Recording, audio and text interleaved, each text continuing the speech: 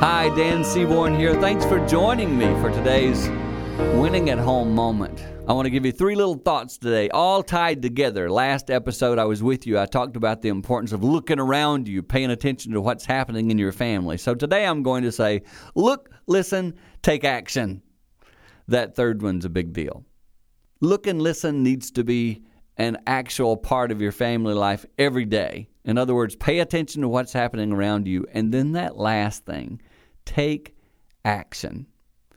When you see something that you could do that would be beneficial to the people in your family, do it. Don't just look and listen and go, yeah, I see it there, sitting over there. I probably should do something about that. No. Take action.